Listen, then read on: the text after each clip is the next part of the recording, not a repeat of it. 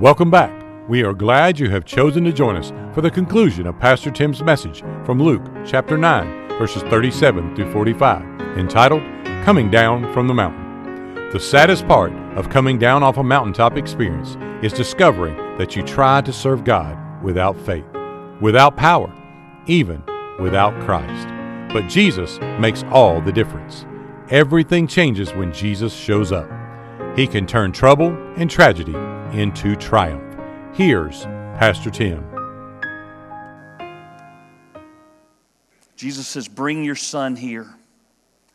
Sometimes when you come off the mountain, you might find trouble. Sometimes when you come off the mountain, you may falter in tragedy. Number 3, sometimes you come down off the mountain and you may face triumph. Triumph. You see, when Jesus shows up, it makes all the difference in the world. What the disciples couldn't do, Jesus can do.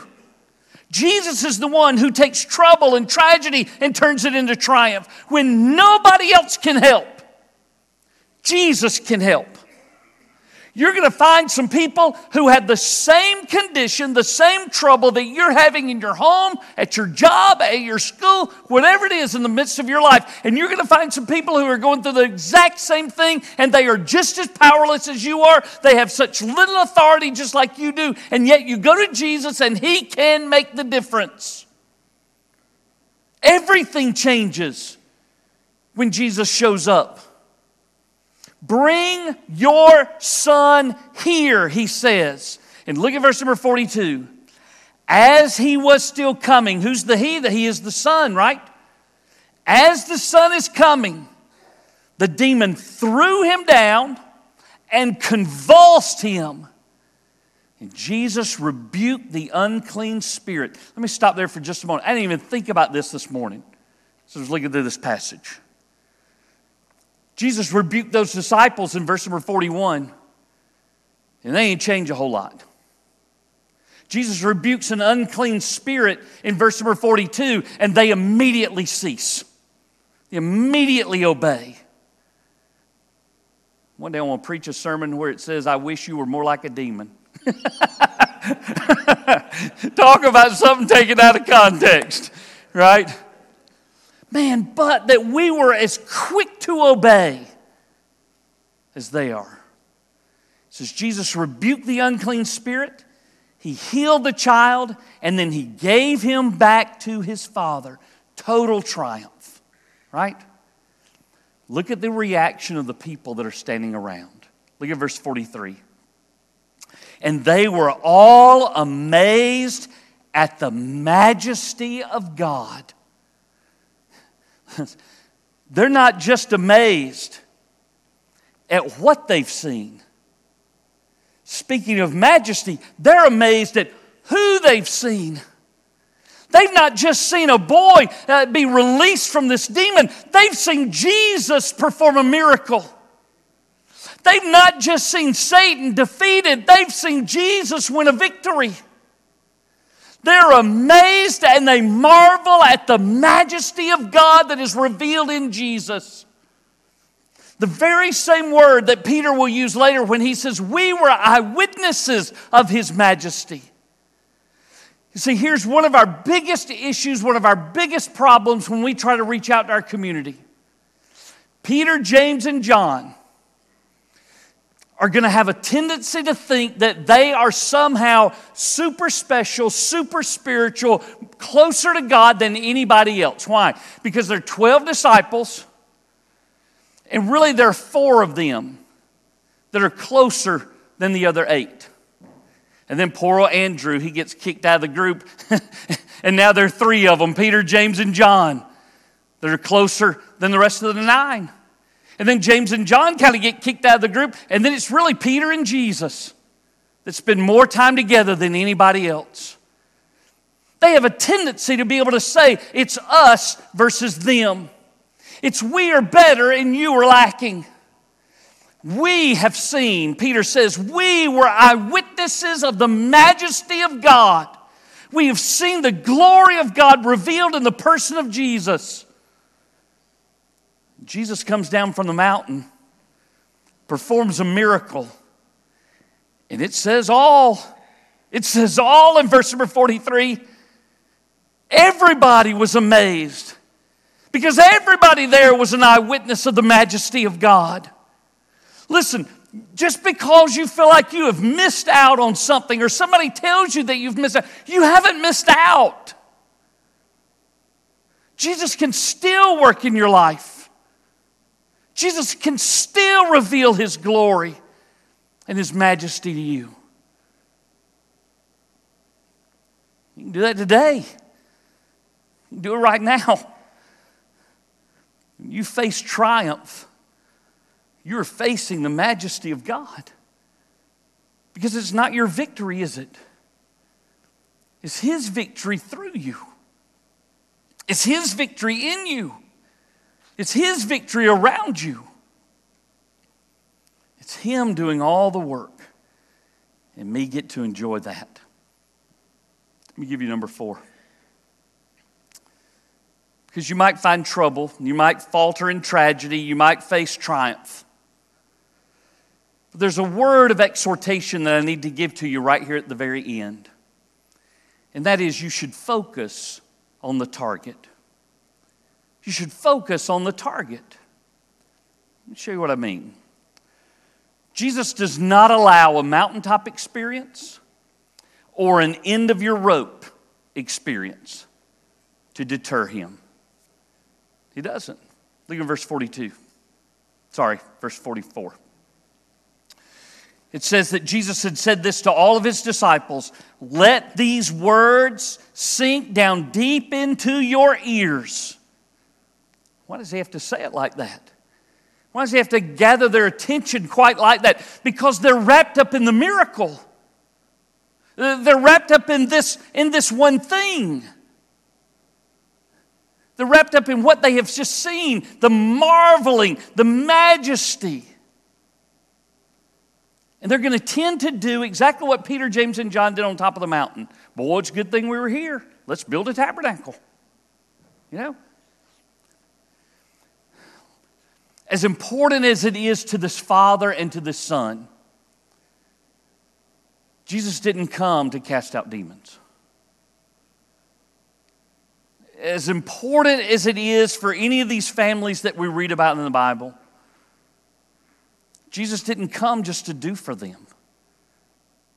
Believe it or not, He didn't even just come just to set a good example. He didn't even come just to teach lessons. So He says, let these words sink down deep into your ears. Church, Britt David, this morning, right now, let these words sink down deep into your ears.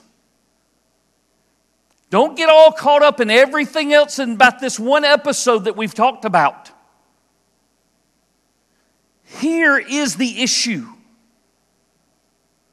The Son of Man is about to be delivered into the hands of men.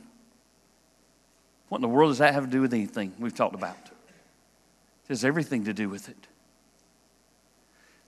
Jesus didn't come for all these other things that we've simply read about by incident. Jesus comes for the cross. Jesus comes that He might die a sinner's death.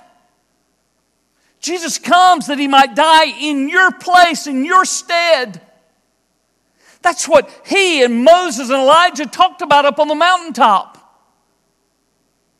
He is not deterred from anything else. This is His mission. This is His purpose. And He is focused. The Bible says that He set His face like a flint to get to that cross. He doesn't allow anything else to get in the way. Because here's the issue. The issue is not this one little boy. It's not the issue that Satan has a hold of this one little boy. Here's the issue. Satan has a hold of every little boy. Satan already has a hold of every little girl. Satan has a hold of every mom, every dad, every single person, everybody. Until Jesus comes into their life and rescues them, they have an enemy that has entrapped them and enslaved them and will keep them for forever. The point is not to deliver this boy from a demon's clutch just so that he might go back again for eternity. The point is that Jesus dies on the cross that he might be free for forever. That he might belong to Jesus and stay with him.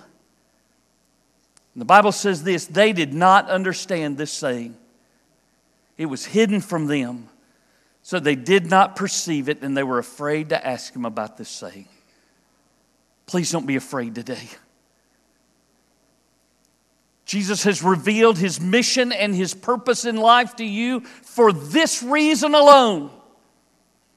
That every man, every woman, every boy, every girl in this building and watching at home would know that Jesus loves them, that Jesus died for them, and if you would repent of your sins and place your trust in Jesus Christ alone, you can have life for all of eternity. That's the point. That's the point. The Bible says that we as believers have been given a ministry of reconciliation. And the Bible says this, it is as if God were imploring through us. Have you heard that word today? It is, yes you have. It is as if God himself is begging you. As if God himself is begging you. Be reconciled to God. That's the point, and it's the point for every person in here. Let me ask you to bow your head and close your eyes with me for a moment. I have this very serious question for you. Have you come to a point in your life where you have asked Jesus to come into your heart, to save you, forgive you, and make you right with him? That's why he came.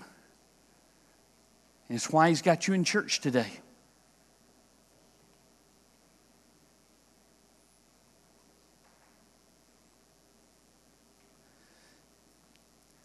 I'm imploring you today to be reconciled with God. I implore you today, for those of you who are believers, that you would act and react in the power and in the authority that Jesus has given to you.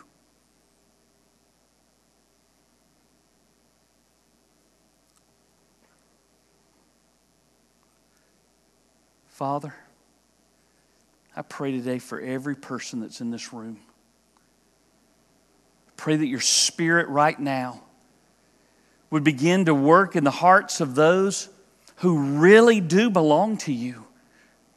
Your word says that it is your Spirit who bears witness with our spirit that we are the children of God. For those that are right with you, I pray that you would give them a sense of peace in their heart right now like they've never known. A perfect peace, an unexplainable peace. Father, for those who've just been going through the motions, who just have been playing games or lying to themselves or lying to other people, those who don't really know you, pray that your Spirit would stir their heart and make them restless until they come to you and give their whole heart to you. Jesus, I pray that your Spirit has freedom to do that this very day. In Jesus' name I pray. Amen. This year at Britt David, we would like to challenge you to share the love of Christ with those you come into contact with each day. Remember, he who wins souls is wise. Pastor Tim would love to connect and share with you about a personal relationship with Jesus Christ and how you can know that Jesus is your Savior and Lord. That address is churchoffice@brittdavid.org. We are located at 2801 West Britt David Road, Columbus, Georgia, 31909. Thanks again for joining us here on Britt David Podcast.